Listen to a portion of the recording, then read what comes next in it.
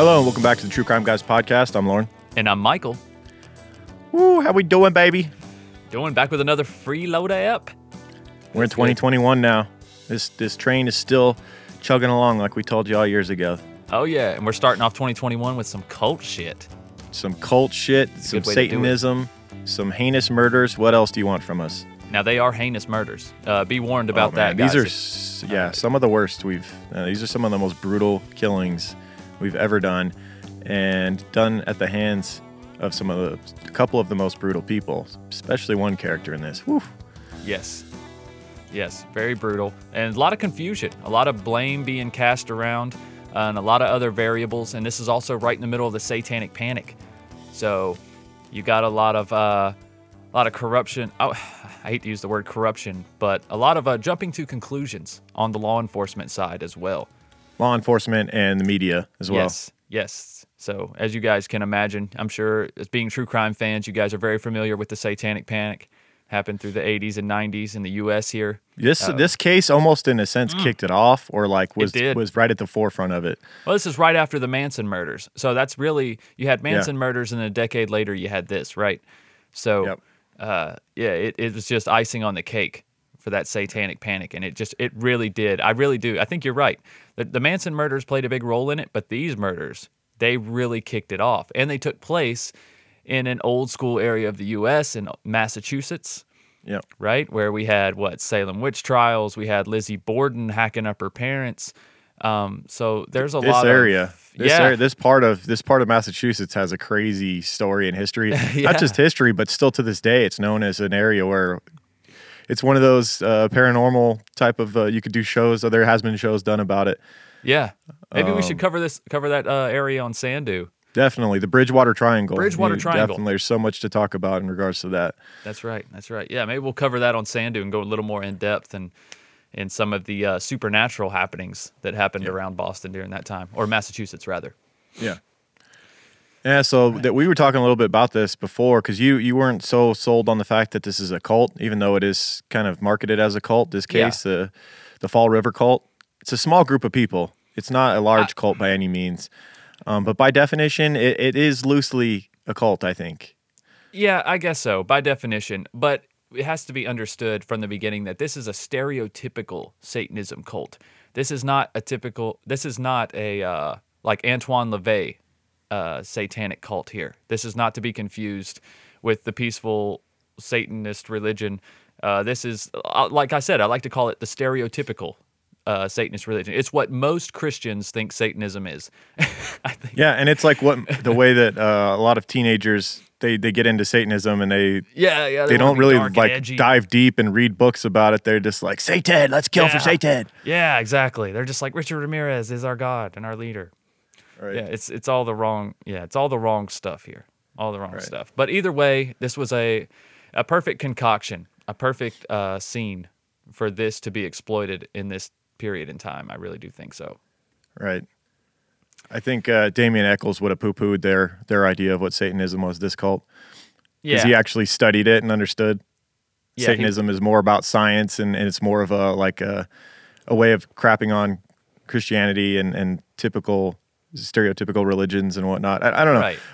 I find it fascinating the way that Satanism is interpreted by different people. It's like, if you don't know, or not that I know, I'm not in the know either, but it just seems like it's misunderstood, and I think it was intentionally, like the Bible, the Satanist Bible, or the Bible of Satanism. It's by Anton LaVey. It seemed like he put it out there with that name on it to get attention, and also as a way of like saying F you to other religions. Yeah, I think also in a sense, you're weeding out anyone who isn't open-minded enough to accept the religion in the first place.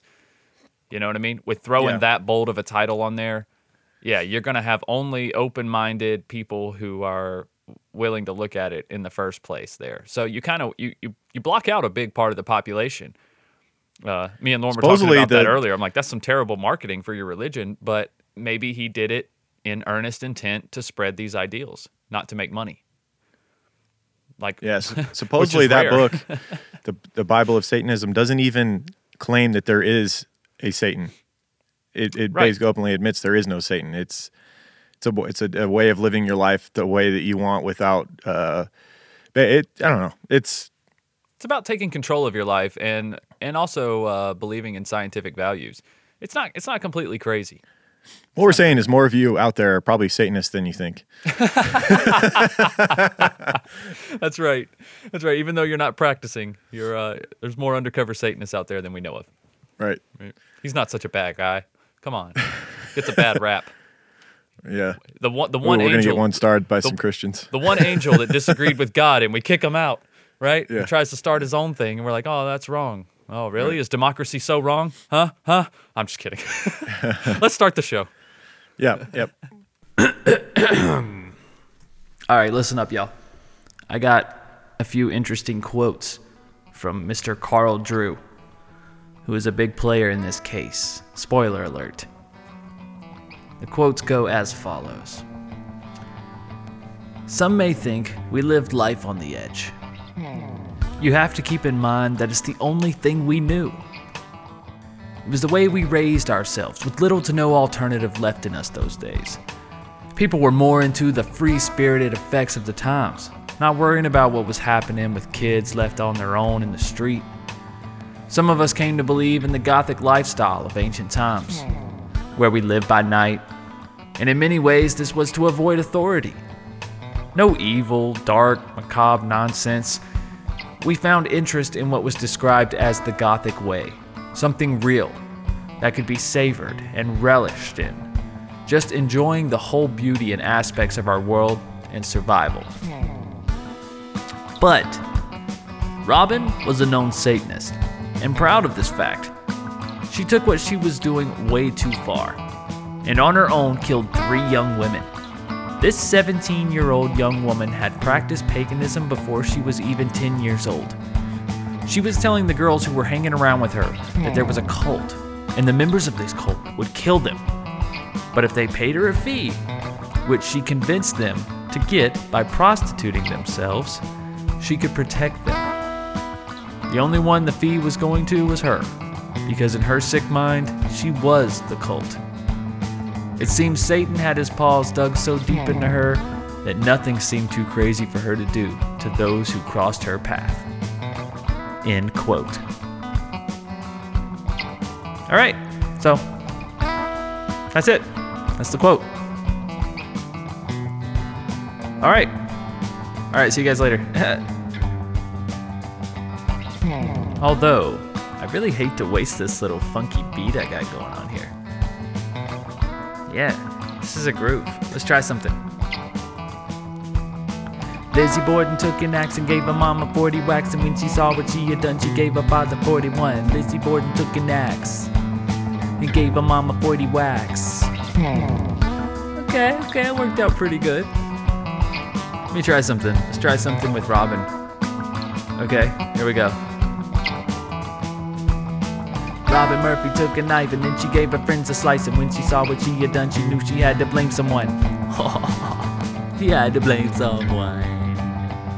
All right, our case this week is the Fall River cult murders, which took place between 1979 and 1980. Basically, a trio of horrific slayings are perpetrated on 3 women. Oof, understatement. All 3 being sex workers. They were mutilated, battered, arguably even stoned to death. Yes. And yeah, some things came to light. A group of people who were out pushing satanic rituals and trying to get power from Satan by sacrificing people, right, and torturing them. Yeah, ironically, they always sacrifice people that wronged them in life, though. I just thought that was funny. I mean, that can't help but be pointed out. I mean, come on. Why is it always people you dislike or people that went against you that get sacrificed? If you really wanted to sacrifice, aren't you supposed to sacrifice pure and good people? Why are you sacrificing people that are out here doing people wrong and whatnot? Yeah, see, it's all in how you interpret things, man. Yeah, there you go. Maybe the devil doesn't care. He just wants a soul. Yeah. And my biggest argument against this actually being a cult is that I feel like for a cult to be a cult, the followers have to follow willingly. They are drawn in by a charismatic leader, and they can't help themselves. They just have this strong belief in the leader and the values of this belief system. Whereas this one, I feel like the followers of this quote unquote cult were following out of fear because fear and safety. The two people that were leading this quote unquote cult were so damn scary and dangerous and violent that if you didn't follow, you would end up being one of these sacrifices. Right. And some did. Yeah. Some did. One in particular was so sad, that story in here. Yep. Of a person who was a part of this, didn't want to be anymore, tried to get away, and it was too late. Yeah. So let's get started. In the early 1970s in the United States, the post-World War II economic boom began to wane due to increased international competition, the expense of the Vietnam War, and the decline of manufacturing jobs. And so we saw a decline in the economy in the late 70s in the United States. Maybe we never really talked about that effect on, all the successful serial killers throughout the 70s. Could have also played a role in that. Yeah, absolutely. Absolutely, because a lot more people were turning to lower income parts of town, and maybe a lot more sex work. I was about to say a lot more ways out of desperation. People were getting income in different ways, ways they had to think outside the box. Yep. By the late 1970s, the U.S. was hit by a recession, unemployment, and rising crime rates. And the once prosperous textile city of Fall River, Massachusetts, was a city that was hit particularly hard.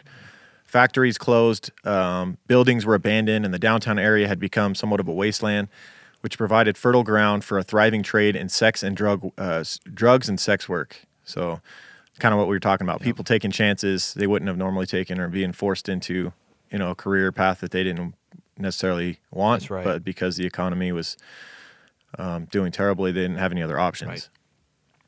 Amidst this urban decay between October of 79 and February of 1980, a series of brutal murders took place and helped kickstart the Satanic Panic, which would go on to dominate the 80s and early 90s. This area of Massachusetts already had quite a storied past.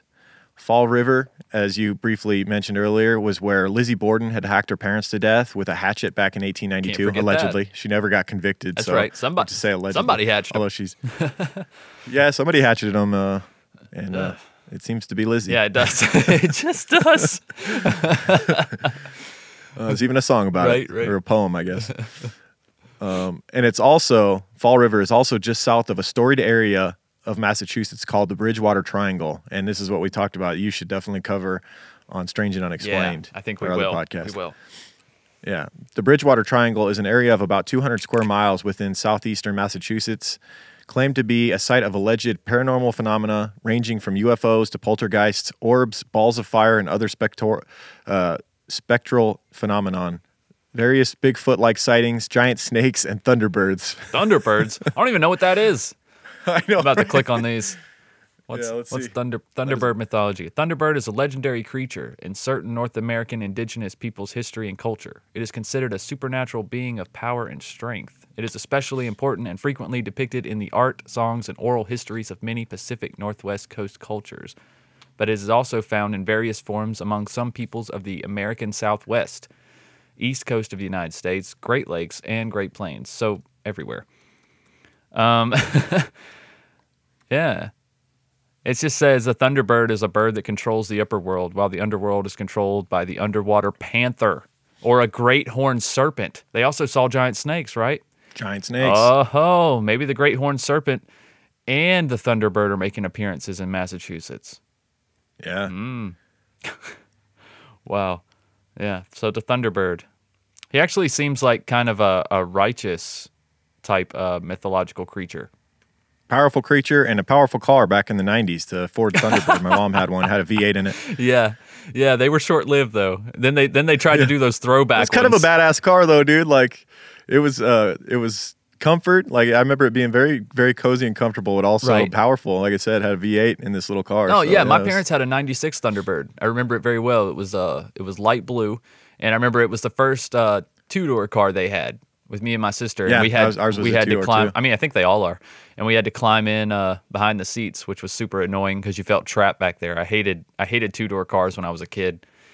But yeah, I do remember my parents loving that That 96 Thunderbird. Thunderbirds used to be a cool thing, man. They had like the different logo. You know, they didn't have the Ford logo on. They had like the bird wings, you know, spread out on the front grill and stuff. They're ugly as shit I miss now. 90s cars, dude. I don't know. They were more fun. Like you always had like attachments that, you know, each person would put all these stupid little switches and lights and shit inside. Some of them had phones inside of them.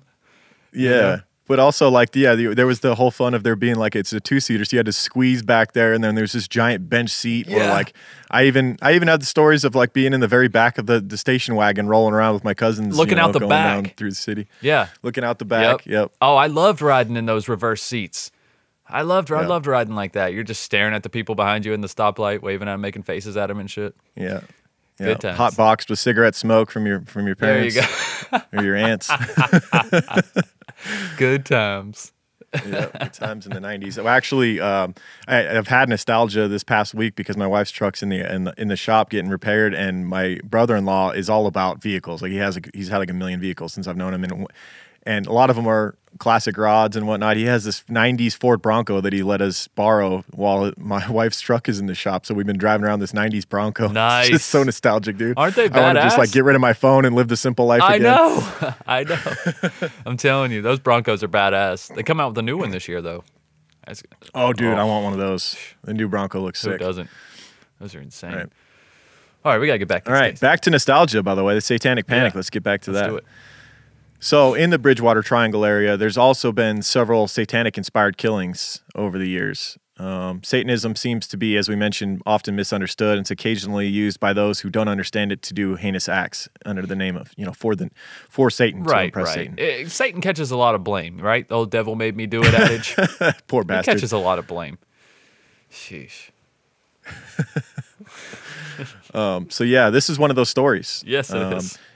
And it begins on October 13th, 1979, when the body of a young woman was found. Doreen Levesky, a 17-year-old runaway from New Bedford, was discovered by joggers under the bleachers behind the Demon Vocational High School in Fall River, Massachusetts. Man, do you think you pronounced that high school right? Demon? I know it's spelled oh, shit. D-I-M-A-N, I didn't even think about that. But it very well could be Demon High School. Diamond? Yeah. I mean, either way, it doesn't sound good. But Demon High School fits this case way better. Demon High School, bro. That's where she was found. Under the bleachers. Oh, it's like you can picture this being the start of a movie. Yeah. Of a horror movie. I mean, look, almost. you even have the joggers. This is the perfect true crime case. Joggers finding a mutilated young girl under the bleachers of a high school. That is the start of most horror movies. I was about to say, really. Not very original, but it really sets the scene. Yeah, right. These killings apparently inspired some filmmakers. Yeah, apparently. So this is where it gets dark and pretty bad. Doreen was face down, and her wrists had been bound with fishing line. There were signs of sexual torture. She had been stabbed in the head several times and suffered many skull fractures. Her head was pretty much crushed, like unrecognizable. Police discovered that the young girl had been working in the sex trade and initially suspected one of her clients had committed the murder.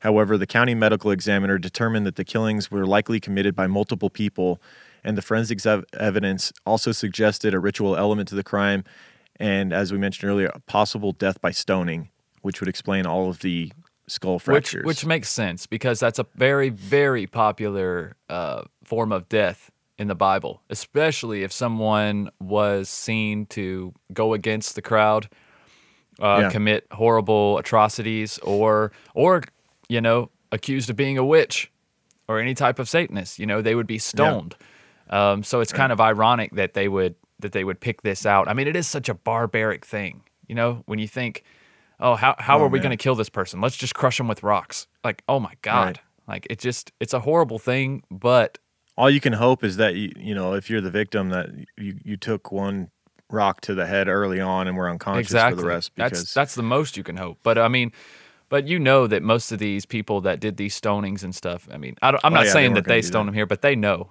what's up. They're beating the shit out the body first. These people know they want to punish these people. That's why I think the stoning was a real thing. If these people had anything based on the Bible, religion, because you can't have the Bible and God without Satan. So, it's not a stretch that they really did, that this girl really was stoned by multiple people. and the injuries are very consistent with that. Yep, and that wouldn't be the first time either. Right. I mean, it wouldn't. It wouldn't be the last time Right. that a body was found and believed to be stoned to death. In this case, Exactly. So the police and the public were understandably concerned that this wouldn't be the last victim that they had that these perpetrators would harm if they didn't find them soon. However, a month would pass. They didn't have anything to go on. I mean, they find this girl battered and mutilated. There's no physical evidence or nothing left behind that would lead them to a perpetrator. Right. And so a month would pass before the police finally get a solid lead. A month after the discovery of Doreen Levesky's battered body, a 44-year-old New Bedford man named Andy Maltius walked into the Fall River Police Station. This is a sketchy guy. Andy was there to file a missing persons report for his girlfriend, a 22-year-old sex worker named Barbara Raposa, who, like Doreen Levesky, the victim under the bleachers, worked the Bedford Street area as a sex worker. So these two women were in the same line of work, these two young girls, Right. working the same street. And this guy, Andy, is now concerned that his girlfriend may meet the same fate Right. as Doreen. Andy told police that he feared for Barbara's safety. He mentioned a satanic cult and claimed to have information relating to the Levesky murder. And police at this point are kind of desperate. They're like, well, we have nothing right now as far as finding Doreen, and there's obviously going to be public pressure. There was this young girl who was mutilated underneath the bleachers. Jesus. This community Right. wants answers. They're scared. And this guy just comes wandering in, solving 2 murders for you, or information Yeah. about 2 murders. It's like, this just seems strange. Yeah, so even though it seems far-fetched, they want to talk to this guy and find out what he knows. With no other leads in the case, police arranged for a formal interview to see exactly what Andy knew. Andy Maltius, by the way, was a known scumbag and creep. He was a convicted pedophile, a sexual sadist, and a violent rapist. Damn. Now, however, according to him, he was a changed man. He had found Jesus and had a pocket Bible with him as proof. Oh, well, there you go. I mean, he's got the pocket Bible That's and the everything. trump card right there, right? I got my got my- little pocket Bible that I got at the 99-cent store to show I got you. my New Testament right here. I'm a new man. Yeah, I hear you. Yep. He said, quote, "Jesus Christ is my personal Lord and Savior," he told police as he held up the small Bible. "Once I worshiped Satan, but now I worship Jesus." There you have it. Which is a classic conversation icebreaker. Right. You know? I mean, that's just cut and dry right there. I mean, that's how Yeah. you should introduce yourself to everyone if you once worship Satan. I mean, just clear the air, right? Just let them know. I'd have some questions for you. I mean, there's no way that I just am not curious. We're gonna talk some more. It's gonna happen. Yeah, we definitely need to talk some more. I actually have some cousins. They're actually second cousins, or a second cousin of mine and his wife, who made that complete conversion. Like, as a kid, I wasn't allowed to go to their house because they were deep in the quote unquote Satanism and the religion around Satan, and it was probably just like Wiccan or pagan, honestly. But my parents probably freaked out about it.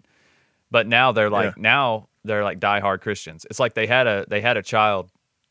I had a son like 13 years ago, and now they're like diehard Christians. They even named their son Christian. It was so weird. It was like after they had a kid, they're like, whoa, we gotta give our kid to God. Like, we can still be with Satan, but we gotta give our kid to God, right? I don't know. It was just weird to see. I bet they get more credit in church and whatnot. Oh, man. It's like, oh man, Daryl, he swam in the devil's waters, and now look at him. He's over here on the worship team. Goddamn. Yeah. I mean, He's seen the darkness, but now he's seen the light. he ain't the greatest organ player, and he's usually out of time. But thank God, I mean, he's here. You know. Dude, no, I feel like if you did worship Satan at one point, you're a badass organ player. I feel like that's a requirement in Satan. You got to know how to play those dark tones. Yeah, for sure. That's for sure. But yeah, you're right though. They are revered in church, just like for anybody that's a drug addict, somebody that went to jail. I was going to say anybody that's around. been through darkness and made it out, like, people give them more respect. People who have had been in a dark period or hit rock bottom and came out of it and are doing well. What's even more? Those are always the stories and for athletes and whatnot. Right. But what's Darren Waller is a good example on the Raiders, the local team here, the tight end for the Raiders. He was a severe drug addict and whatnot, and got clean, and now he's one of the best tight ends in football. And people, like, they talk about him nonstop and what a story he has and all this stuff. And then there's some other players that they're just as good of players, but they don't get talked about like that. Right. Well, see, it's the forgiveness that these guys get in church is unparalleled, right? And that doesn't surprise me. The forgiveness that other people give them. What surprises me is the trust. The trust that these people immediately have just because someone said the sentence, Jesus Christ is now my personal Lord and Savior, or I worship Jesus now. Just because they say those things, it's amazing the trust that people will put in them. Like people truly believe that conversion is final. And it's immediate. It's immediate. There's no going back. God is in your heart. You're a good person now. Boom. And it's just not the reality, people. It's just not the reality. I've seen so many. Well, that's what the religion has always begged you for, right? Repent for your sins, and then you can be forgiven. It's all basically all you got to do is say the words. Say the words. Yeah, but I mean, but people don't have to trust these people who have a track record of keep going back. They keep going back. They keep going back. And then they keep coming back and asking for forgiveness. And every time they come back to church and show up for 3 or 4 Sundays in a row, all of a sudden they're a saint again. And it's like if your kid kept stealing a cookie from the cookie jar every day and every single time he said sorry afterwards, would you, at a certain point, that sorry doesn't mean shit anymore. That's right. Your kid's a cookie thief, okay? Yeah. I mean, that's just how it is right now. Stealing them devil cookies. That's right. It's a gateway. It's a gateway food. I feel like a cookie jar is just a bad idea in general. Like, yeah, it's just begging for you to eat more cookies. That's all it is. It's like you feel like you have to keep it full. You don't want an empty cookie jar sitting there. So that's really the devil at work right there. Cookie jars are the devil. No doubt. And donuts. Damn donuts. Oh, dude, donuts. Donuts are they're my favorite thing in the world, but I won't touch them. They're so bad for you. That's like probably one of the worst. That's one of the worst things you could possibly eat as a donut. I eat like 2 donuts a year. And I'm like, nope, yeah, that's good. Me too. God, they're great, though. They are great. When I eat them. I enjoy the shit out of those 2 donuts a year. Yeah. Oh. Here's a free plug for donut place in Vegas, Pink Box Donuts. I'm sure if you're local to Vegas, you know about Pink Box. Everybody does. But man, those are some bomb-ass donuts. If you ever come to Vegas as a tourist, go to Pink Box Donuts. The best donuts I've ever had from Pink Box, no doubt. Fantastic. The Fat Elvis. It's got peanut butter in it. I didn't even get through half of them, so don't even tell me all the things I'm missing right now. Yeah. Man, we're talking all kinds of devilish stuff. Like sugar. All right, so yeah. So back to Andy Maltius, who walked into the Fall River Police Station reporting his girlfriend, a sex worker, missing. He was worried about her well-being, said that he was aware and even kind of alluding to the fact that he was a part of a satanic cult. Mm-hmm. And that he was a member of it, and talking about now he was different, though. He was changed. However, if you read between the lines here, his girlfriend just went missing. He was a part of this cult when she went missing. Yeah. And now he's found Jesus, which would lead you to believe he just found Jesus like either earlier that day or the day before. Yeah, yeah. Having just been a part of a satanic cult. Yeah, it don't take long. He's easy to find. Yeah. He's everywhere. Like you said, once you say it, it shall be so. That's it. He's proclaimed. He now follows Jesus. So speak it and claim all it. of that past stuff about satanic cults and like sacrificing animals and stuff in the woods with his friends, that's all gone. That's all gone. It's forgotten. No need for that in my life anymore. Yeah. According to his statements, Andy and his girlfriend Barbara were practicing Satanists at the time of her disappearance. Yesterday. They were all members of a local cult. Just kidding. I'm kidding. It wasn't that close. Yeah. They were all members of a local cult, including Doreen Levesky, prior to her murder. So he's claiming that the 17-year-old girl that was found mutilated under the bleachers at, what was it, Demon High School? Yeah, Demon High School. Pretty much. He's claiming that even she was a part of this cult, and they decided to sacrifice her. Andy claimed to have no direct knowledge of that crime, of course, conveniently, but told police that he believed that the cult was responsible for her murder. To police, the story seemed far-fetched, but Maltius was insistent. And also, this was, as we mentioned, the beginning of the Satanic Panic. So these police are also Catholic men. Right. And they were a little bit more inclined to believe in this sort of stuff. Oh, yeah. Especially up in the Northeast, Which man. is part of the problem. The Northeast, that is a big, I'd say Catholicism is probably the biggest religion up there, for sure, still, today. Was it Massachusetts that the witch trials went down? Yes, Salem. Well, there you go. Yep. Yeah, that's where a lot of it started, man. Which makes sense. Yep. It's our biggest hub, right? That's where the country started, so it makes sense. Not knowing much about Massachusetts, It just seems like I don't know. Everything I've seen, it's like all these pictures are always dark. Like you see like dark wooded pictures, and you're just like, ugh. Yeah, but you should. Well, looks I sketchy. know it really does. It really does always look creepy and overcast. It's like, what is it, England up there? Wait, what the hell's going on? Right. But Yeah. actually, Boston is like a freaking leader as far as like revamping neighborhoods and creating small businesses and as far as recycling, reducing waste overall. Like Really? the city of Boston, yes, they are like leading the way. You should check it out, man. You should definitely look Wow. into Boston. It would be a really cool place to live if it wasn't so damn cold. Right. But yeah, they are seriously leading the way. Plus, we would have a reason to use our Boston accents all the time. Oh yeah, Like, all the time. That'd be great. that would be Dude, all the time. where was I?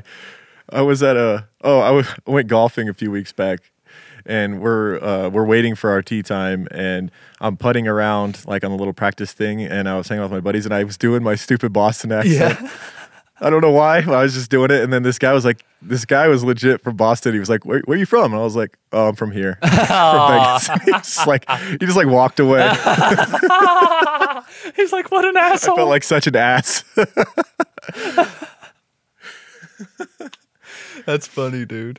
That's funny. It was awkward. You should just study up like one small town near Boston and just tell people that's Yeah. where you're from when you're doing that now. Yeah, So just so you know. I had a moment of like, I had a decision to make. I'm like, okay, do I keep pushing this, and then he's gonna question me Right. like what part of Boston I'm from and shit, or do I just cop up to it right now? Right. No, I think you made. Because he probably knew my accent was bullshit when he heard it. You know, Where are you from?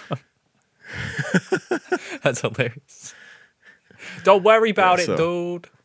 yeah, don't worry about it, guy. You don't know my hood. You don't know. It's a wicked cool place, dude. Don't worry about it. Yeah. Yeah. So back to Andy Maltias. His story, he's telling police. They're a little on the fence about it. So he decides he's going to convince them that, you know, he's legit. He knows what he's talking about. Yeah. He offers to arrange a meeting with two of the cult members.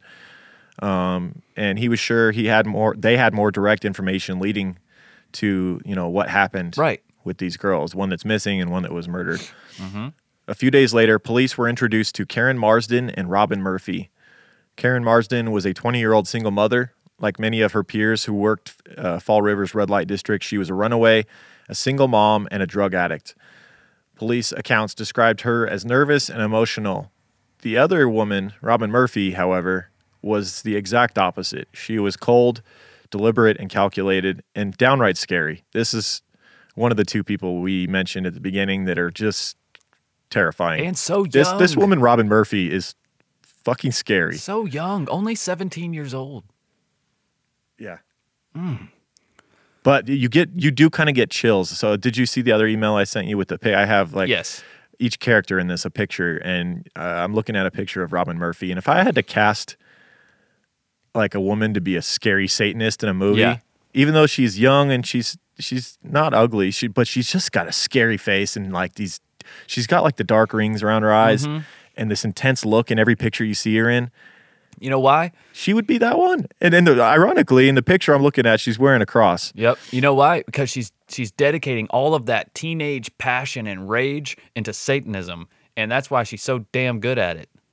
You know what I Yeah. mean? Like I've said it before, like kids have a ability to focus on things and become good at things that they are interested in way faster because they only focus on that thing. Like we as adults, we have to compartmentalize our brain to learn a skill. It's like, okay, right now I'm gonna learn Yeah, because piano. we got all these responsibilities we have to do, whereas they have endless time. They have endless time and they have no worries. And when they're focused on one thing, that is all they're focused on. How else do you think they get so good at Fortnite? Thank you. It's not even worth Dude, it to go on there and try and play against these kids. Listen, like 2 weeks ago, I taught my son how to play chess. He's 11 years old. He beat me twice yesterday. Like seriously, no doubt. Like I was really trying to beat him. I'm really trying to beat him. I don't take it easy on him no more. Because the kids beat me twice yesterday. Their brains, when they can get into that mode, they're not thinking about anything else. They're using all of their brain power on just that. Yeah. And I think it's the same thing with a 17-year-old, especially a 17-year-old girl who's more mature.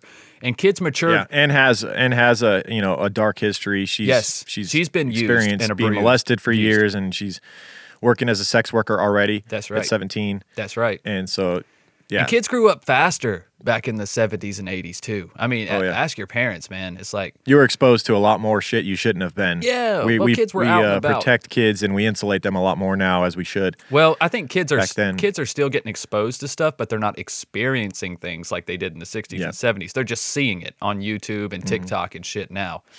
Yeah. They're not the kids nowadays aren't naive by any sense. They're definitely getting fed all that shit, but they're not experiencing it like Robin Big Murphy difference. was. Right. So Robin was both a sex worker and an aspiring pimp.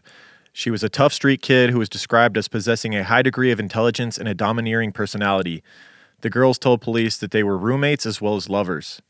Their connection to Andy Maltius, however, the guy that walked into the police station and introduced the police to these two, their relationship with him was a bit mysterious. They knew him from around the area, I guess, and I think Karen knew him a lot less than Robin did. Robin Yeah. had been in this area for a lot longer, grown up there.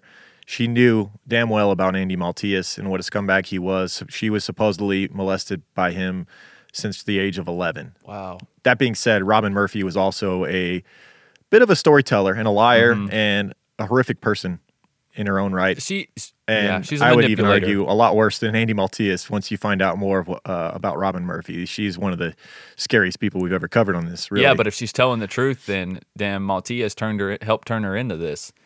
At the same time, No doubt. he's definitely No doubt. responsible. Some responsible for this. If half of what she says is true.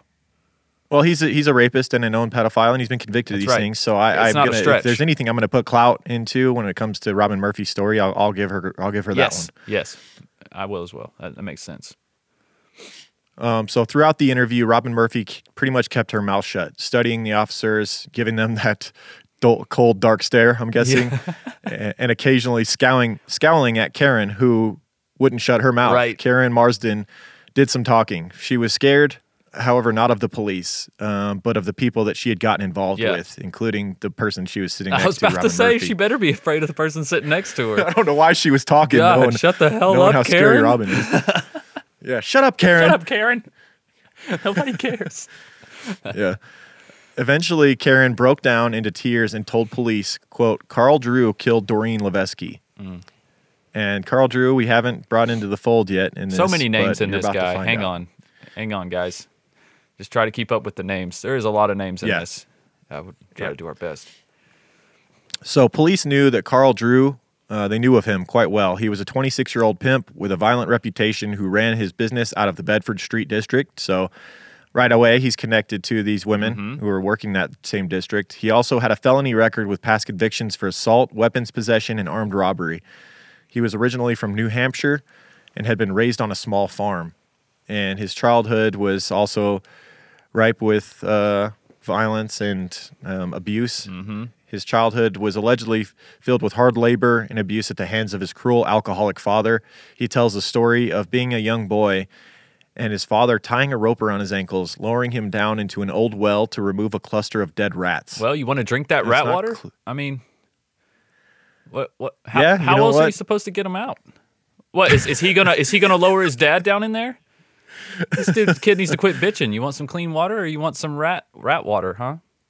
I think, yeah, I mean, How do you get him out? How do you get him out? I don't know. You got to lower somebody down. oh, man.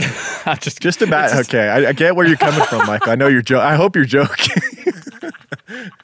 I'm partially joking. I'm just trying to picture myself being lowered down into an old fucking well, and that's just, Oh, it's no. traumatizing. It's absolutely Oh, traumatizing. my God, it's horrible. But at the same time, those rats got to get out of there. You know, if they're dead rats, you can't have dead rats in your drinking water. You're all going to be Can dead. you not before drop like a bucket down there and like try and scoop them long. I out? don't know. Bucket's got hands to grab rats. I don't think so. Dude, I'll drop my cat down there with Drop a my time to a cat rope. down. He'll fucking snatch them rats right out gladly. Your cat would be climbing the walls trying to get the hell out of there. Those rats are probably huge by now. I'm kidding. Man. I'm kidding, guys. I know. Yeah, but man, and it's unclear whether he did this as a means of like just being cruel to the kid, or if he literally was just like a tactile way to like, you know, we need these rats out of there. Get down there, Yeah. boy. Yeah. I mean, we know back in the day, kids were used as labor. That's largely why people had kids. They either had them by accident and they used them as labor, or they had them intentionally to use them as labor. Right. Yep. Yes, no doubt. So Carl Drew would end up running away from home at the young age of 14 and found his place among Fall River's criminal underground, keeping company with bikers, drug addicts, and sex workers. And he would soon become a pimp to those said sex workers. He had a direct connection to the victim, Doreen Levesky, as well. He was her pimp. So the young girl that was killed and found under the bleachers, this was her pimp. So definitely got to look long and hard at this guy. However, there was nothing physical to link him to the murder beyond the claim of a young drug addict and sex worker. So we know how that goes, especially in the 70s when you worked in that trade. The police not only didn't look very hard for you if you were the one that was killed, but also they didn't take your word as much. Here's what I'm thinking, though. I feel like that's a mistake on the police's part. I feel like if one of these workers, these sex workers or drug addicts, comes in to confess to something, why would they do that? They don't want to be under the spotlight of the police either. They don't want to be in the presence of the police either. But I feel like when something is that devastating or something that terrible that someone who is a sex worker or a drug addict has nowhere else to go but to the police, I just don't feel like they're lying. Exactly. It just doesn't make sense to me. They have skin in the game. Yes. You know, they can be arrested for what they're doing and whatnot. Right. They don't want to be scared in there. enough. Yeah. Yeah, exactly. No, and I think the police they were taking this seriously. They would press Karen for more details and even offer witness protection for her cooperation. However, she gave no further information initially, only a final statement promising that if she were to turn up dead, it would be Carl Drew who was responsible. Now, she would continue meeting with the police and helping them as much as she could while also realizing she was putting herself on the line over the coming days and weeks. Detectives would remain in contact with Karen in the weeks that followed, hoping to learn more about this, quote, Fall River cult as the group of Bedford Street criminals became known. In further talks with detectives, fearing for her life, she referred to Carl Drew as the devil and told police of the consequences she expected for her betrayal if she was found to be talking to the police as she was. He, by the way, Carl Drew, referred to himself as the son of Satan. Yeah, scare tactic. Right. That's what I think it is. And he's cool moniker, though. Yeah, son of Satan. I guess so. SOS. Yeah, not bad. Not as cool as Son of Sam. She claimed that Carl... Yeah, better than Son of Sam, for sure. I still want to name my dog Javi. Javi, get in here. So Karen would claim that Carl organized his prostitution ring as a satanic cult that he ruled with an iron fist. Quote, Satan will take his toll, he would threaten the girls.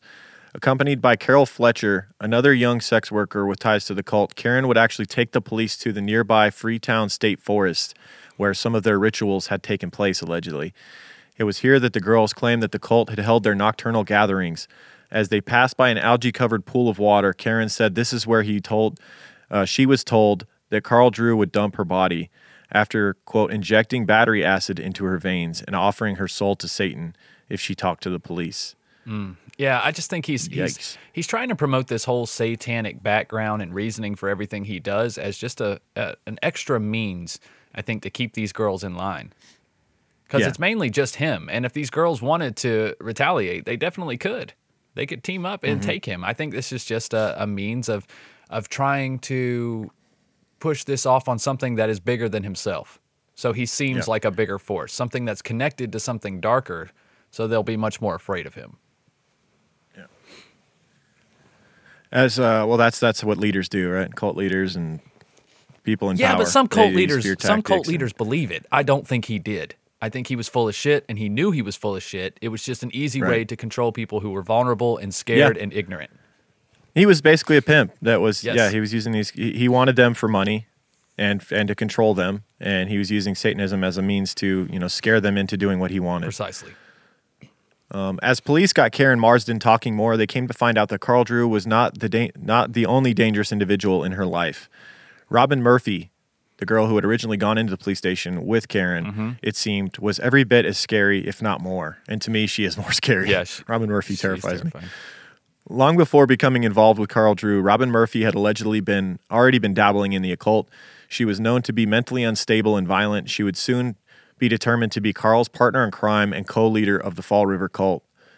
As the detectives were learning more about this twisted cast of characters associated as the Fall River cult, another body was discovered. So we get our second victim found. As creepers, you guys already know, everyone wants to keep their home and family safe. Whether it's from a break-in, a fire, a flood, medical emergency, regardless, Simply Safe Home Security delivers award-winning 24/7 protection. With Simply Safe, you don't just get an arsenal of cameras and sensors, you get the best professional monitors in the business. They've got your back day and night, ready to send police, fire, or EMTs when you need them most, straight to your door. And the setup with Simply Safe is so easy. Within about 30 minutes, I had all the sensors on my doors, the HD camera setup, which looks amazing by the way, and the home control tower set up as well. Everything was ready to go and controlled from my phone. And once you've done that, you are ready to go. The Simply Safe professionals take over, monitoring your home 24/7, ready to send help the very moment there's an alarm. Plus, with Simply Safe, there's no long-term contract, no hidden fees or installation cost. Right now, True Crime Guys listeners can get a free home security camera when you purchase a Simply Safe system at simplysafe.com/creeper. You also get a 60-day risk-free trial, so there's nothing to lose. Visit simplysafe.com/creeper for your home security camera today. That's simplysafe.com/creeper. On January 26, 1980, the frozen and bloodied corpse of Barbara Raposa was found in the woods behind an abandoned printing factory. And that was the girlfriend that what's his name had come in and reported missing. Maltius. Andy someone Maltius. Involved in the cult. Andy Maltius. That's his girlfriend that he came in and reported missing. Yep. And he was concerned that she would meet the same fate. Yeah.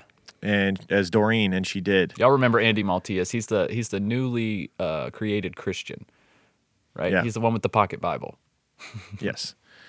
Yeah, he's the one who opened the door for the police and let them into this whole cult world. Yes. He's the one who introduced them to this whole thing. I mean, they were aware that there were a cast of sketchy characters down on in downtown Fall River, right, doing the sex trade and whatnot, but they weren't aware of that this was a satanic cult out perpetuating these crimes until Andy Maltius walked into the police station and opened it up to them. Exactly. Like Doreen, Barbara Raposa's wrists were tied together with fishing line. She had been sexually assaulted, and her skull had been crushed with rocks, just like Doreen. So very similar method of killing this victim in a heinous way, torturing her. Yep. The Levesque case had given police a circle of potential suspects, some of who are already under investigation, and this is where they turned when they found another victim killed in the same fashion who was also connected to this group of people. Right. The first to be interviewed in connection with Raposa's murder was her boyfriend, Andy Maltius, the newly found Christian man. A nervous Maltius denied any knowledge of the crime. However, a few days later, he would contact police after receiving details of the murder in a psychic dream. A psychic dream. Wow, how fitting. This is classic. Didn't Bundy do this type of stuff? Where it's like, well, theoretically, if I would have done it, I would have done it exactly like this, and it all matches up to the crime perfectly. Exactly. I saw it in a dream. I was involved, but I wasn't really, but in my dream. Yeah. Yeah. So very specific details. Police played along with and brought Maltius to the crime scene, allowing him to describe what he had seen in his dream. And of course, his dream helped him show exactly where Barbara's body had been discovered. In reality, its positioning, its time of death, method of killing, and all the other details that were not made public all matched up to his quote-unquote dream. So he was clearly there. And dumb. Yeah. if not the Why don't perpetrator Maltius himself. just not go to the police? Like, couldn't he just... I don't know. I feel like he's scared, just like a few of the other members. Yeah, I guess so. Anybody that wasn't Carl Drew or Robin Murphy was just afraid of those two. And they were hoping the police could somehow get enough evidence to lock those two up and get them the hell away from them. Yeah, but it's funny that like all the scared people are the ones that are most suspected now. All the Yeah, scared right. people Well, are that's the getting thing arrested. is that Robin Murphy and Carl Drew intentionally had these people go along with them and implicated them into the murders, made them directly be involved in the murders intentionally so that they would be afraid to go to the police so that they wouldn't because they were also going to go down. Right. Exactly. That was all part of the plan. Yep. That's how you make a blood pack right there. You involve everybody. Yep. In the days following Andy's arrest, the investigation received further assistance from an unexpected source, Robin Murphy. Ooh. She contacted police and offered to testify against Andy Maltius as a witness to the murder. And this is where I think she realizes that a lot of evidence is being gathered and a lot of people are talking and she's going to go down. Yeah. You know what I think? And so this is her way of getting ahead of it and basically getting a plea deal early on.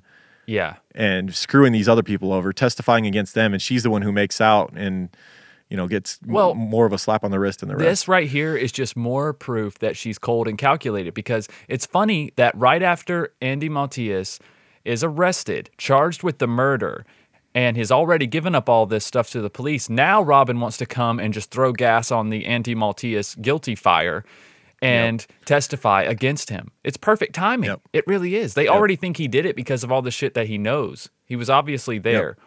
It's like, why not just throw more gasoline on the fire? He's going to testify against Robin as well as the others.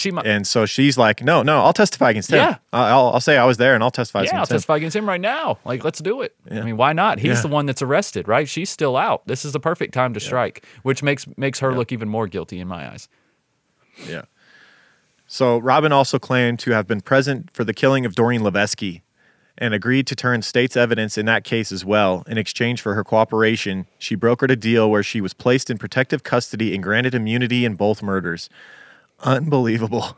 Crazy. She is cold and calculated, and it's working. It is. Like, her staying quiet through the initial interviews and staying mysterious, and now she comes in and offers up everything they want. Yep. But of course, it's her story. It's her story, which a lot of it is designed to make her look less guilty than the others. Oh, absolutely. Absolutely. Yep. The story she gave police and later repeated in court was that Andy Maltese had killed Barbara Raposa after discovering she had been cheating on him with another man. Murphy claimed she claimed to have been with them both on the night of the murder. They had all been partying together while driving around the city, and at some point the couple started arguing. Maltese then parked his car behind an abandoned factory, dragged Raposa out, and raped her. She cried for help and proceeded to beat her with his fists and then with a rock. Afterwards, he drove off with Murphy, leaving his bloodied girlfriend to crawl away on her own. This was Robin Murphy's story of how Raposa was killed. Yep. But why didn't she go to the police immediately? If that's what happened, why not go to the police right then? Yeah, she claimed when asked that Maltese had threatened her with the same fate if she talked. Yeah, because you're so scared of Maltese. Yeah. Come on now. I'm sure you're terrified of him. Right. Yeah. It was only after he was behind bars that she claimed to have felt safe enough to come forward with her story. Yeah.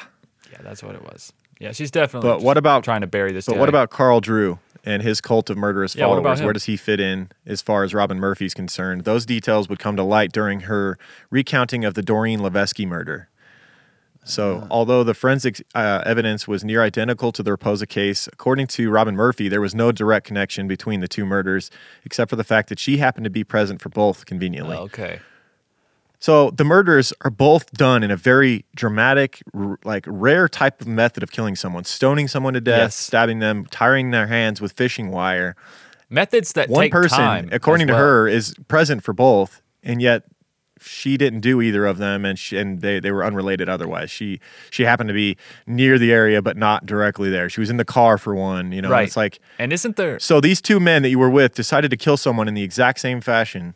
Kill young girls in the exact same fashion, but you didn't have anything to do with it, and you were there for both of them, and they were not there. The two men were not there for both crimes, only one each. Yeah. None of that makes sense. Right. Yeah, that makes no sense at all. Also, it's already been proven, or at least highly speculated by the autopsy report, that the murders were done by more than one person. Remember, we talked about that at the beginning. So the cops are already, they're like, there's no way one person did this. And if they did, it went on for a very long time. You know what I mean? Right. But according to her, there's like the men would walk off with the girl for a few minutes and come back and she didn't hear anything. And then it was like very just kind of hush-hush about it after that. Whereas this, like you said, would have taken a long time. There would have been screaming. It would have been a big ordeal. That type of mutilation does not happen in minutes. There's no way. No. No way. No. And it wasn't meant to. That's it was right. meant for the person to suffer as long as possible. That's where you get power from Satan, according to the way they believe. And you're terrifying the rest of the people who are in your cult or in your group at the time. You know what I mean? You're terrifying the shit out of them. Who wants to talk after witnessing that? Yep. So she told police that the killing of Doreen Levesque was an offering to the soul to Satan, and Carl Drew was behind it. She claimed that the young girl had recently left Carl's group with the intention of working the streets on her own.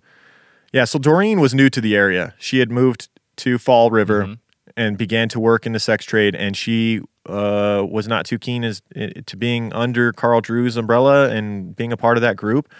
And that's why Carl Drew had to get rid of her, because he wasn't making money off of her. She was just a threat to his order, you know? And so he had to have her gone, and why not use her as an example and further push his Satanist agenda. That just goes to show, like, Doreen must have been really in demand in that area. Like, yeah. You know what I mean? Because why wouldn't he just be like, well, go on off. If you're going to die, if you think that she can't do it without you and she can't, do that type of work without you, then just let her go. If you think she's going to die, why do you have to kill her? Why is it if she can't have her, nobody can? I feel like there's something more here. Either Carl or Robin were in love with Doreen and Doreen wasn't in love with them, or maybe they wanted her to be a deeper part of what they had going on and she wasn't into it. Yep. Or something. Something was special about Doreen that both of them did not like. Yep. Yeah. So she tried to leave the group, and unfortunately leaving the group wasn't so easy. According to Robin, Carl tracked down Doreen at a Bedford Street bar and forced her into his car. Robin Murphy, Karen Marsden, and a man named Willie Smith, who was Drew's friend at the time and fellow Satanist, came along for the ride. So you get this group of people and this young girl who tried to leave the group, and they're not going to let it happen. They take her. They tell her that she couldn't afford to work the streets alone and backhanded her across the face, Carl Drew, supposedly. Right. They then pulled behind the high school, and the two men took the girl under some bleachers. Of course, Robin Murphy is leaving herself in the car again, not at the scene of, she's in the car near the scene of the crime, but not directly at the scene of the crime. Once again, supposedly Murphy and Marsden stayed at the car. According to her initial statement, Murphy heard no screams and claimed to see nothing. After a while, the men returned without Levesky, and the four of them drove away. Of course, her story didn't match the horrific crime scene that would have, as we said, taken longer. You would have definitely heard screams. And in time, her story would evolve to include various gory details, all of which apparently slipped her mind during the initial interview, and all of which she could have only known by actually being directly at the scene herself and participating. Right. Robin Murphy wasn't the only cult member talking to the police at this time, though. Since her initial interview, Karen Marsden continued to stay in touch with detectives working the case. She was believed to have been present for both murders, though her retelling of events greatly contradicted Robin Murphy's version. She maintained that Carl Drew was the cult figurehead behind these killings, but she also pointed to Robin Murphy as playing a direct leading role in these crimes.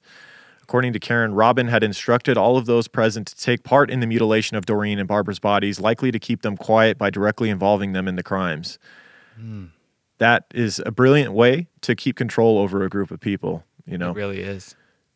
Get them in on something that they basically can't go to police about because they were directly involved. That's right. By the time of Karen Marsden's final interview with police, she was on the verge of an emotional breakdown. So she keeps talking to the police in darkness, basically. She's meeting with them, and she knows that if they find out, if Carl Drew, if Robin Murphy find out that she's talking to police, she's done for.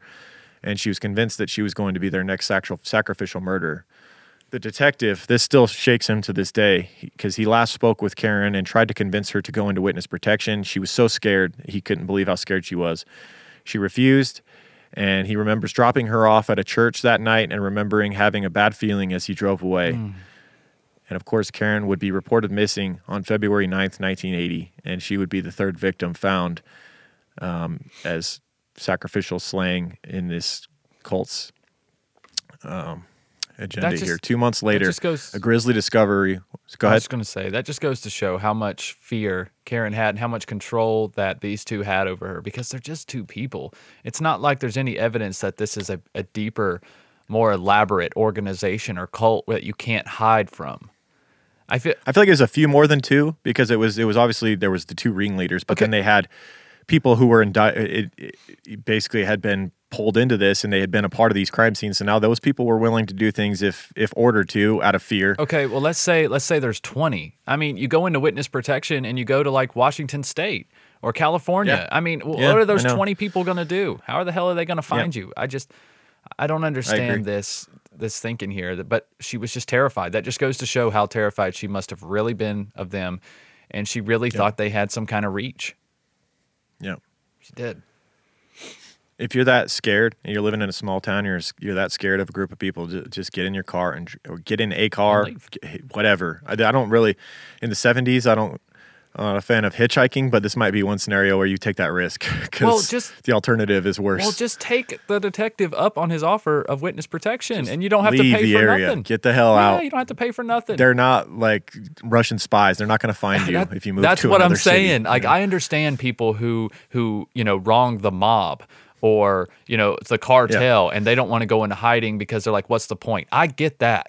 But this little small organization of people that don't have any money and living in the uneducated shithead Satanists. Yeah, they're not going anywhere. They need this area to operate. They need this area. Right. And they're already under the lens. Like, they're being pressured by police right now bad. Right. So they don't have time to go on a manhunt for you. No, precisely, man. Precisely. So, yeah, so unfortunately, Karen Marsden would be reported missing, as we said, in February of 1980, and 2 months later, a grisly discovery was made near the beach town of Westport. While clearing a parcel of land, a man stumbled across the top half of a human skull. Police arrived on the scene and conducted a more detailed search of the area. They would find decaying carcasses of 3 cats, sheep bones, and clumps of human hair. They also found some jewelry, a high-heeled shoe, and pieces from a woman's sweater. So they're finding all kinds of weird stuff, and the animal remains would lead you to believe maybe they found that there were some sacrificial animal things going on out there as well. 3 cats, that's kind of odd. Like, to find 1 cat dead in a rural area, it's like, well, maybe it wandered off, it starved, it died, or something got it. But like 3 cats, finding those in the same spot seems to be out of the norm. Yeah, they're definitely sacrificing those cats and that sheep. Sheeps and goats, they're popular for sacrifices in the Bible as well. Yeah. There's a lot of symbolization behind sheeps and goats. So I do believe that everything that was left there was there on purpose. That they were performing rituals here. So I guess that gives a little more clout to them actually being a practiced cult, right? Or practicing cult, rather. Oh yeah, there was a lot of there's members that talked about them donning robes and full-on ritualistic nightly nocturnal meetings with sacrifices of animals and whatnot, and obviously people as well at this point. Obviously. So forensics would determine that the skull that was found belonged to Karen Marsden. So her fear was not unfounded by any means. She was definitely afraid for a good reason, and she had clearly become the latest victim of this cult.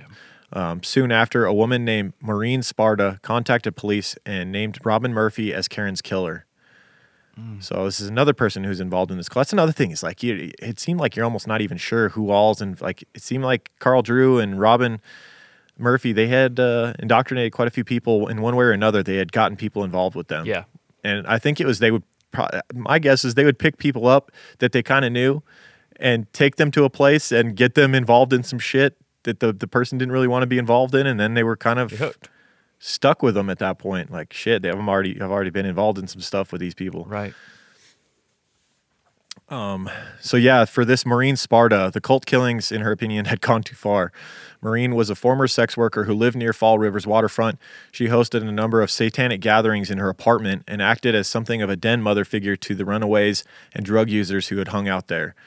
She was also one of Robin Murphy's ex-lovers. According to her, Robin had admitted to the murder during a phone conversation. Carol Fletcher, a woman who had accompanied Karen Marsden when she took the police tour. Remember the girl that had gone with Karen Marsden when she did that tour of the woods? She had also been a part of the cult. Yes. When they came across the green water and all that. Yeah, the algae water and all that. Yeah, so Carol had accompanied Karen when she had taken the police out to the woods to show them all that had been going on. And now she's contacted police following Karen's, her death and the discovery of her skull. Carol comes forward and claims that Robin Murphy and Carl Drew were responsible for the murder. So many people now are stepping up to the plate. They're scared, but at the same time, these people have to be stopped, or else who knows how far it's going to go. They're worried for their own safety. Drew's friend, Carl Davis, a pimp who operated out of Fall River in nearby Providence, Rhode Island, was also present. Fletcher herself had driven the group to the scheduled wooded area where the satanic sacrifice took place. So police are getting they're getting people who are involved in the cult, who had been to these meetings. These people are showing police where the meetings took place. There's still stuff left behind at these areas in the woods that, would give some clout to their stories. And following the accusations that connected her to Karen Marsden's murder, a warrant was was issued for Robin Murphy's arrest. So there's finally enough. There's enough people stepping forward with evidence that they decide Robin Murphy is behind this one. And at that point, Carl Drew was also indicted and placed under arrest. During her interrogation, Robin Murphy broke down and told police everything from her perspective. Of course, it was slanted, in her direction, as usual. Of course. Yeah, I mean, you probably can believe about half of it, probably. Yeah. She said that Karen Marsden had become too much of a liability. She was a witness to the killing of Doreen Levesque and rumored to have gone to the police. That part was true, for sure. Well, she went to the police with Karen, so... Yeah, I know, yeah. It shouldn't be a shock. She shouted out Carl Drew killed Doreen Levesque while Robin was there in her, present. Yeah, exactly. So Carl Drew supposedly had decided her fate as far as Karen Marsden. He'd chosen her to die, and with the help of Carl Davis, he supposedly forced Murphy to take part in the murder. Of course, yeah. Mm-hmm. Robin was unwilling participant. Right. She just got drugged along. She had to be a part of this. And she was chosen to take part in the murder as an act of loyalty to the cult. According to her statements, Robin was made to drag Marsden from the car and pull out her hair. This gets real dark, guys, if you're at all sensitive. This was followed by a ritual stoning by Carl Drew, Murphy, Fletcher, and Davis. So you got a group of, 6 people here. Carl Drew then cut off one of Marsden's fingers and broke her neck with his bare hands, allegedly. Jesus. Robin Murphy says that while in a trance-like state and under the direction of Carl Drew, she followed this up by slitting Marsden's throat with a knife that was handed to her by Davis. The two men then tore the girl's head off and kicked it around the woods, according to Robin Murphy. God. The frenzied post-mortem defilement would reach its climax as homage was paid to Satan, and Carl carved an X into Marsden's torso and began speaking in tongues, offering her soul to the Dark Lord. Isn't it weird how they always they take stuff from the Bible? It's always like the speaking in tongues thing, isn't that? It is. Yeah, that's also a Christian religious thing. There's a lot of sects of the Christian religion still now. A lot of denominations that still speak in tongues to this day. Mm-hmm. They believe that everyone can do it, and it's like a language that only God can understand. Right. So I guess that Satan can understand it as well. Yeah. Or maybe he's down there like, I don't know what that means. That's God, you idiot. God. Thanks for the sacrifice, I guess. No, I'm just kidding. Right. So Robin's story would get even sicker. It's almost like she's just trying to shock the police at this point. Yeah. She claims that she was made to perform oral sex on the headless cadaver before it was dumped in the woods, doused in gasoline, and burned to ashes. Jeez. So, why would she add that in there, though? That's a crazy lie if you add that shit in there. That doesn't need to be added in. Yeah, that's a crazy lie to just add. Like I said, I think she got off on this. At this point, she knows she's going to prison, so she's just trying to be as scary and twisted as possible. Or maybe she's just trying to look like the victim here. She's just like, this is the stuff they made me do. Why would I want to do this on my own accord?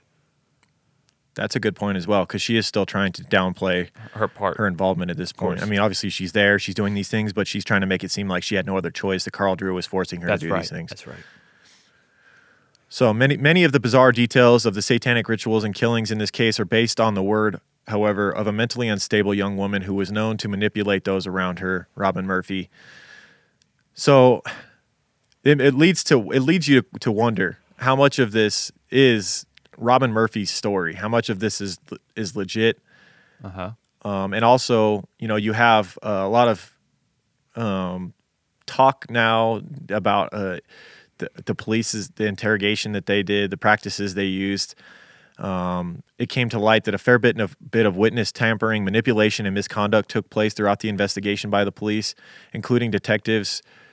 These detectives had strong Catholic beliefs, so they seemed to dive headfirst into the satanic ritualistic parts of this, and they even went to a seance at one of the cult members' apartments. Because it's not, at one point. It's not really a stretch for them. They believe in this stuff. They believe in this. They believe that people can be, people have to be exorcised. They believe in the devil very much so.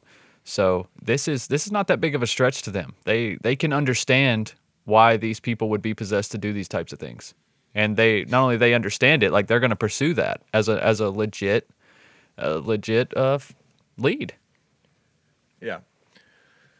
And at the same time, you had Carl Drew in police custody telling them that he worshiped Satan. Yeah. He said, "I worship him like you worship God."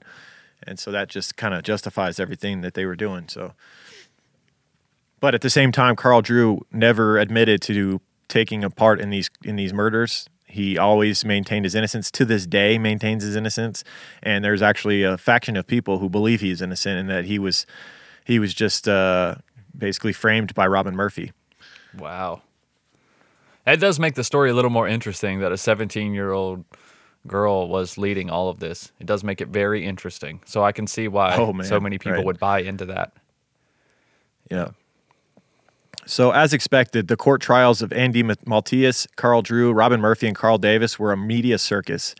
Headlines of satanic rites, sexual torture, and cult murder. Many believe that these four individuals were only the tip of the iceberg and a dangerous cult was still active in the area. So this opened up Pandora's box when it comes to the hysteria in the town and the media.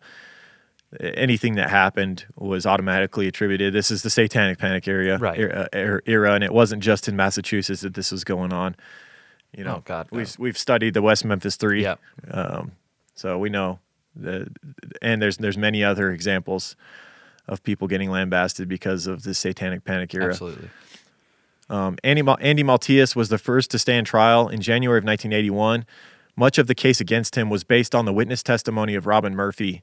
He was convicted in the first-degree murder of Barbara Raposa and given a life sentence without the possibility of parole, and would end up dying of cancer in 1998. So he got convicted of the murder of his girlfriend, who he was the one who went into the police station and had reported missing, and he ends up getting convicted for her murder. I think he killed her. At the very least, he was there and played a role in it. He was there and allowed it to happen, if at the very, very, very least. Yeah. With local media revealing details of the Fall River cult murders, Robin Murphy, Carl Drew, and Carl Davis's trials had to be moved to another county, and their trials would take place in Fitchburg, Massachusetts. Robin Murphy's lawyer convinced the court that his young client had been under the powerful influence of the satanic cult at the time of Karen Marsden's murder, allowing her to plead to the lesser charge of second-degree murder in exchange for her testimony against her co-defendants, which, man, this was a big injustice done. Yes. Because Robin Murphy, at this point, I think we can say, was more than just an unwilling bystander here. That's what I feel as well, but you'd be surprised, man, studying this case, how many people don't feel that way. We're probably going to catch some hate about this case. In regards to Robin Murphy? Yeah. We're going to catch... See, I saw it the other way. Everything I read was like Robin Murphy was the devil here, and Carl Drew got screwed. That's what I saw that all over the place online, but you saw the opposite. You saw Robin Murphy was innocent, Carl Drew was a few times. And I listened to another podcast, a pretty well done podcast as well. I'm not trying to belittle them in any way or whatsoever, but they totally believe that Robin Murphy was used and played no role in this. And they made some great points. They really did. Made some excellent points. But I don't know. I don't believe that. I feel like she did know what was going on, and she maybe even enjoyed it.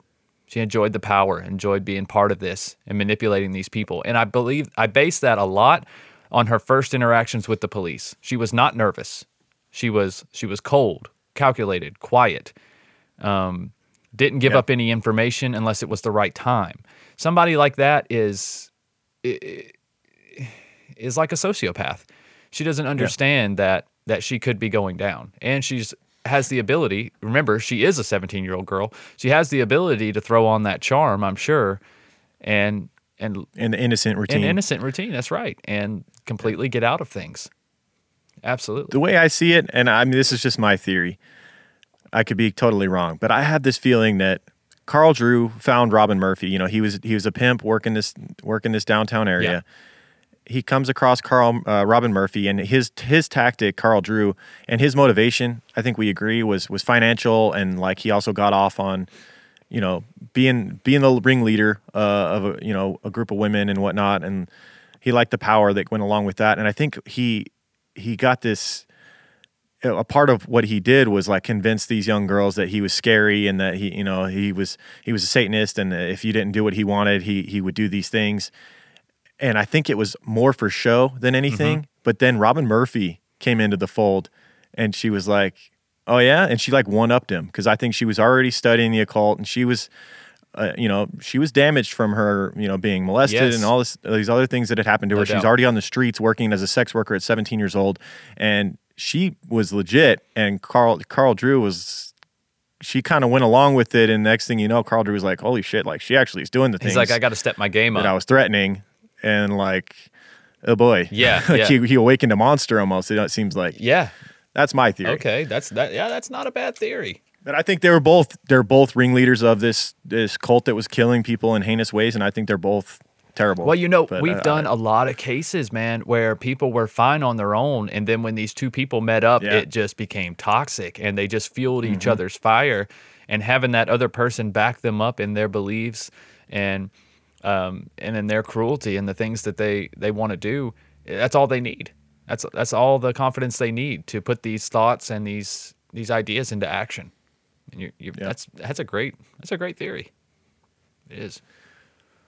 So as we mentioned, their trials would be moved. Robin would end up getting the lesser charge of second-degree murder in exchange for her testimony against the co-defendants. Additionally, the immunity deal she struck up with the DA's office held up, and she received no additional charges in connection with the Levesque or Raposa murders. Wow. So she got second-degree murder for Karen Marsden, yeah, with whom she had gone into the police station initially with, and then she took place in killing. But yet the other two murders, she got complete immunity on. Wow. Unbelievable deal she struck up with the DA. Unbelievable deal. She jumped, like we said, she got ahead of things. She knew where it was headed. She was very cold and calculated. Yeah. She saw that they were all going down, and she tried to get ahead of it, and she did. Yep. And she took down the others, and I wouldn't say a slap on the wrist, because, second-degree murder is not a slap on the wrist, but for what she did, it is. Yeah. Like, what she took for not part being in, put to death, yeah. Right. Yeah. So she would end up receiving a life sentence with the possibility of parole. The fact that she even had the possibility of getting parole was pretty crazy. And after spending 24 years behind bars, she actually was released on June 10th, 2004. I'm sure people were a little whiffed. I know that a lot of the detectives, that's where I lean to. It's like the detectives were 100% in the court that Robin Murphy was the main person here committing these, like, she was the real ringleader in their opinion, and they were freaked out when she got out. However, she luckily violated her parole conditions when she was driving around with a woman who had drugs on her, and she was returned to prison 7 years later. Yeah, I think someone she was riding with had heroin, or there was heroin in the car that she was riding in, and they took her down for that. Yeah, 7 years later. So yeah, she was out free for 7 years. God, and she didn't do anything? Like, I don't know. I feel like that's kind of harsh. If she lived 7 years, it's like... She had some strict parole conditions, apparently. Yeah, well, as they should be. Just being in the car with someone else who had drugs 7 years after you're released, and you go back to prison, and she hasn't gotten out since. She keeps getting put up for potential parole, and then they deny her. Talk about kicking yourself for a decision. Next hearing is in 2022. Oh, my God. Can you imagine? It's like, if we would have just fucking took this road instead of this road, we wouldn't have got pulled over, and I wouldn't be in prison for the rest of my fucking life. Oh, God, that will eat at you. Also, if you wouldn't have taken part in brutally killing three young women that too, but what's done is done, Lauren. Come on.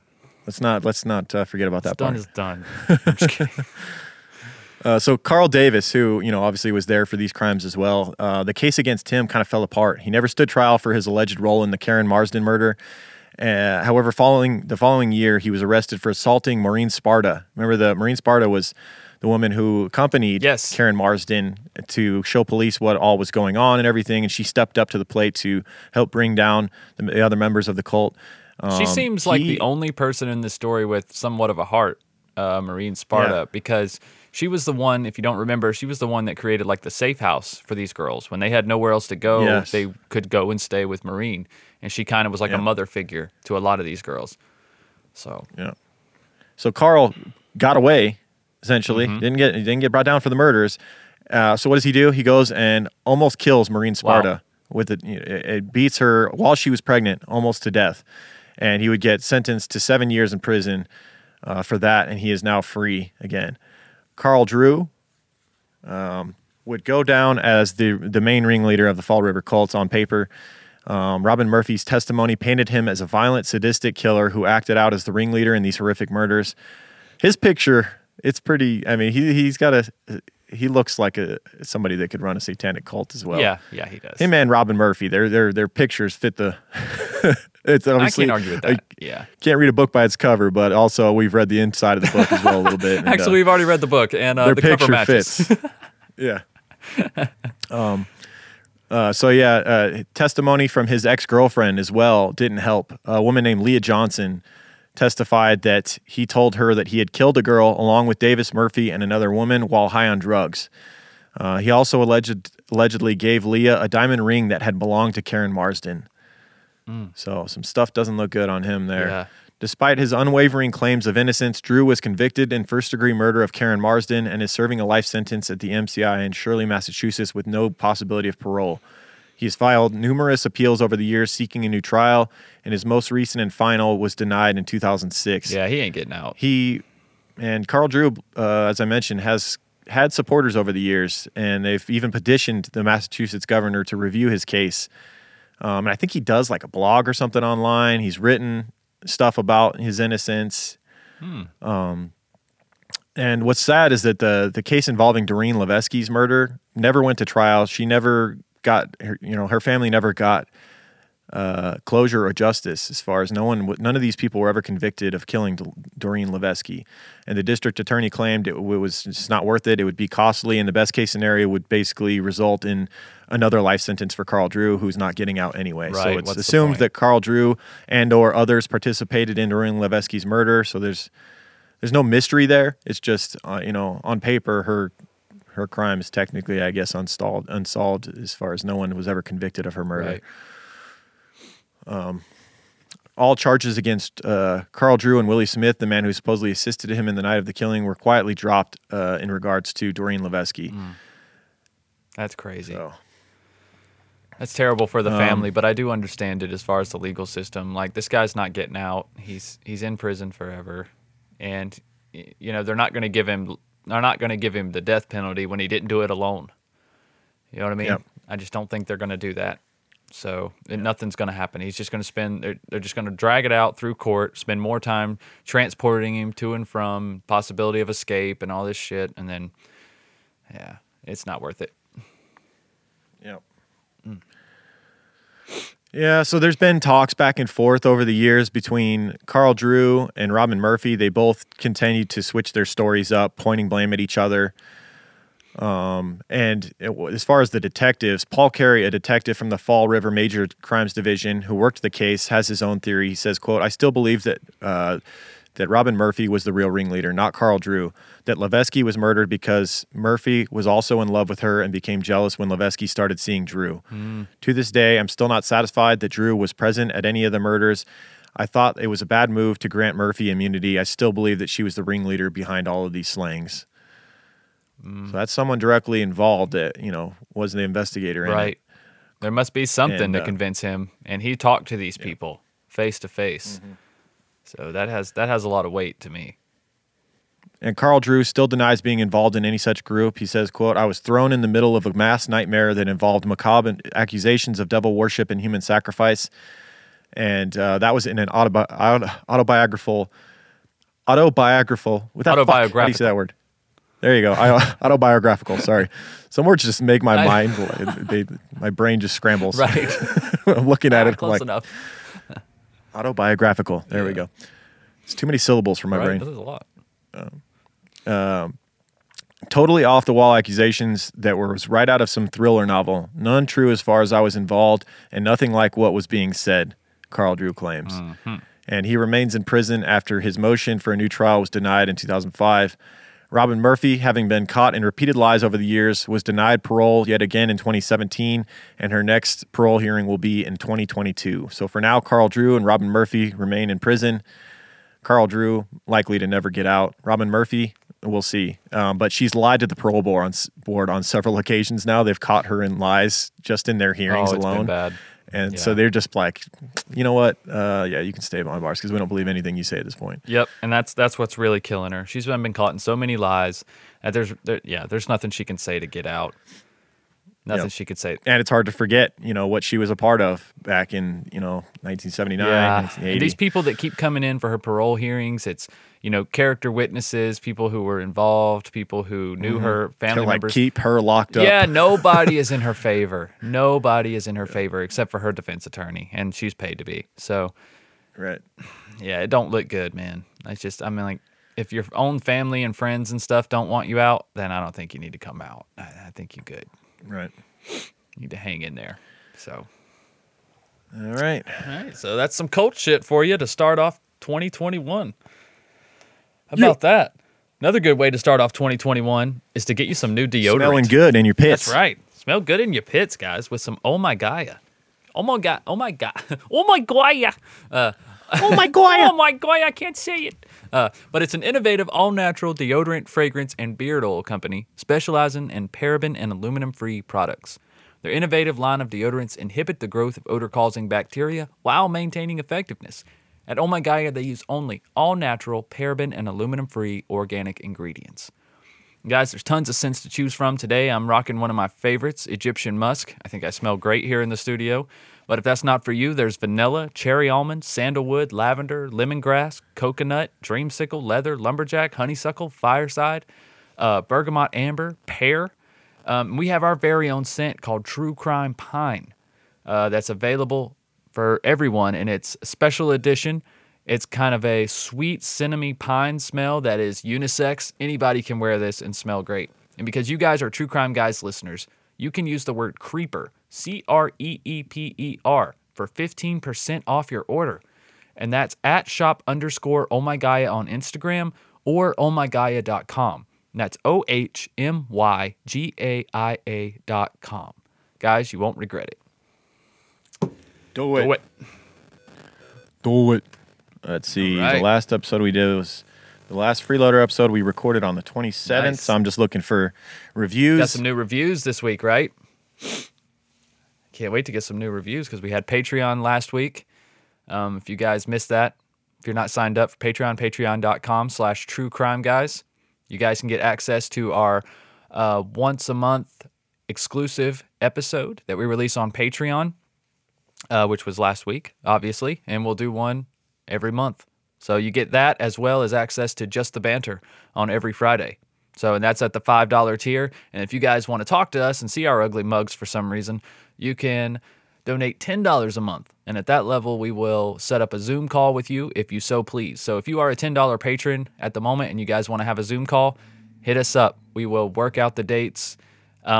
We don't really want to do more than 2 or 3 people at a time because that's a mess, that Zoom call with the delay and all that stuff. So we want to make sure that you guys get to say what you want to say and we get an opportunity to talk to you. So patreon.com/truecrimeguys. All right. Do it. You got some reviews? Yeah. I want to say thanks to Alexa FB in the U.S. Said, love them, 5 stars. Started binge listening about 2 weeks ago and have gone about 2 years in. So. Oh, damn. She's dedicated there. Yeah. 2 years and 2 weeks. Thank you, Alexa. Wow. Oh, yeah. Then we got Crizzy in the U.S. 5 stars, fire emojis. Xmas fires and happy new pod. Stay creeping. Always. This has been my favorite pod since they were LV based. Holy crap, going way back. Way back. Just now rating and review. Come on. That's probably send another one. Sometimes people do multiple reviews. Hey, whenever you do it, however you do it, we appreciate That's it. right. Whitney Maxfield in the U.S. said, great show, fun listen, 5 stars. Right on. Thank you. Then we got Kadam9 in the U.S. said, late to the party, 5 stars. How in the world did I just find you guys? All right, better late than never. Hey, like I said, however you find us, whenever you find us, we love Yep. it. Then we got Libra Baby 777 in the U.S. U.S. is strong this time. yeah. Where's the rest of the world? Come on, guys. Said, keep it up, guys. 5 stars. Thank you. Then we got Danita Key in the U.S. Said, love it. Loving the podcast. Great job, guys. 5 stars. Thank you. And we got Mommy2DC in the U.S. Said, amazing podcast. Happened upon it about a week ago. Never had even listened to a single podcast before. Whoa. Fell in love with Michael and Lauren. Wow. Never listened. We're the first podcast you've ever Oh, listened no, to? we just ruined your podcast taste. I'm so sorry. That's setting the bar low Yeah. for podcast. No, I was Man, kidding. there's so many things out there you could hear and love. I'm so sorry Right. that we said it like this, but it's already set now, so you might That'll as well just enjoy make it. the ones that are better, you just be like, oh, damn, it even gets better. Yeah. Yeah. Then we got Snoopy Noodle in the U.S. Said, spot on, 5 stars. Loved listening to these guys. Great crime lines, great banter, and amazing interactions on Patreon. Right on. Thanks. Right on, Snoopy Noodle. Thanks for taking the time to notice that. We do give a little extra attention to our patrons. We do. That's right. And then one final one, all U.S. this time. We got Kin Miller 4 in the U.S. Said, so glad I found this podcast. 5 stars. Absolutely love it. These guys are such a good duo and tell the stories well, creative intros, and genuine banter to start the episodes. Always crack me up. Highly recommend. 5 stars. Thank you. Right on. All right. Thank you guys so much for those reviews. Great way to help the show, guys. Go leave a review. If you haven't yet, Absolutely. if you've been listening for like 3 years, 4 years, go leave a review, Come on. Yep.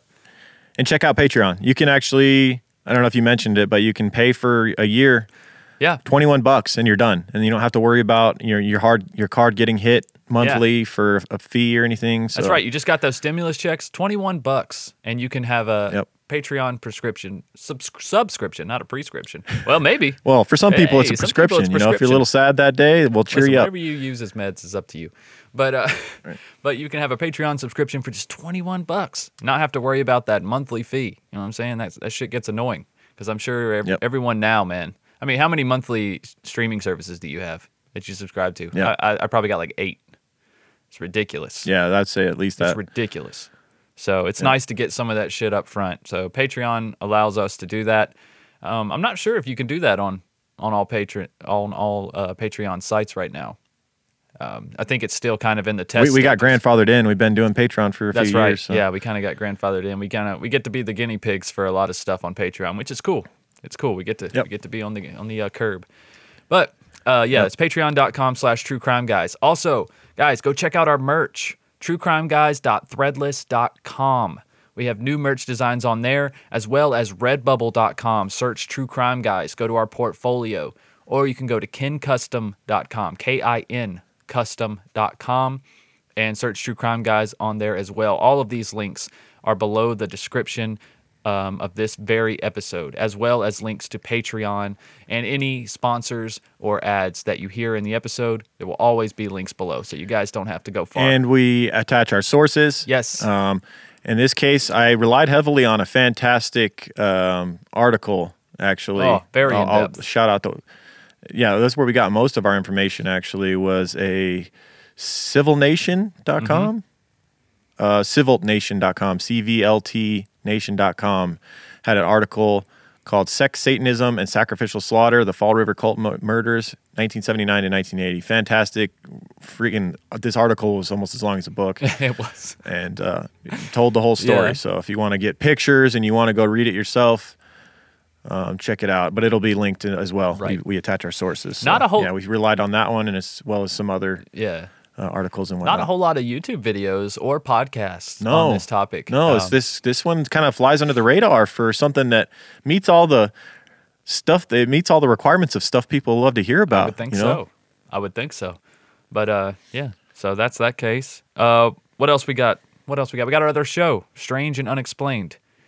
Guys, if you're all caught up on True Crime Guys and you just love things that are put out by True Crime Guys Productions, we have a whole nother show for you called Strange and Unexplained, where we dive into unsolved missing persons cases, strange phenomena like Skinwalker Ranch or the Zone of Silence in Mexico. But a lot of things like that. But a lot of the cases are unsolved. So, and it's a little more serious take. It's more serious narration throughout some of it. But, there's still some tongue-in-cheek humor in there. We still got to be us. And, of course, Lorne plays his role as the Lorne Synopsis. So you're getting 2 different perspectives on every single case that we do. Me and Lorne, we don't study together. We don't talk about it. He studies the case. He records a segment for the show. I give you the facts, and then I give my opinion at the end, and then you get to hear Lorne's opinion, and we compare. We have a lot of fun on that show. But that's Strange and Unexplained, guys. And you'll see on the logo it says True Crime Guys Presents. It's 2 Velociraptors. If you just search True Crime Guys in your podcast player, it should pull up no problem. There you go. Right. So much entertainment for you. So much, guys. More entertainment coming in 2021. So hold on to your horses. All right. Does that do it? I think that's it, man. Okay, guys. See you next week. Keep creeping. Yep. Keep creeping, guys. True crime guys, in the desert we like a mirage. It's okay if you clicked on us cause you thought we was True Crime Garage. Now we ain't mad at you, sit down, let us talk at you. I'm talking to the creeper army, we out here making murder. True crime guys, in the desert we like a mirage. It's okay if you clicked on us cause you thought we was True Crime Garage. Now we ain't mad at you, sit down, let us talk at you. I'm talking to the creeper army, we out here making murder charming.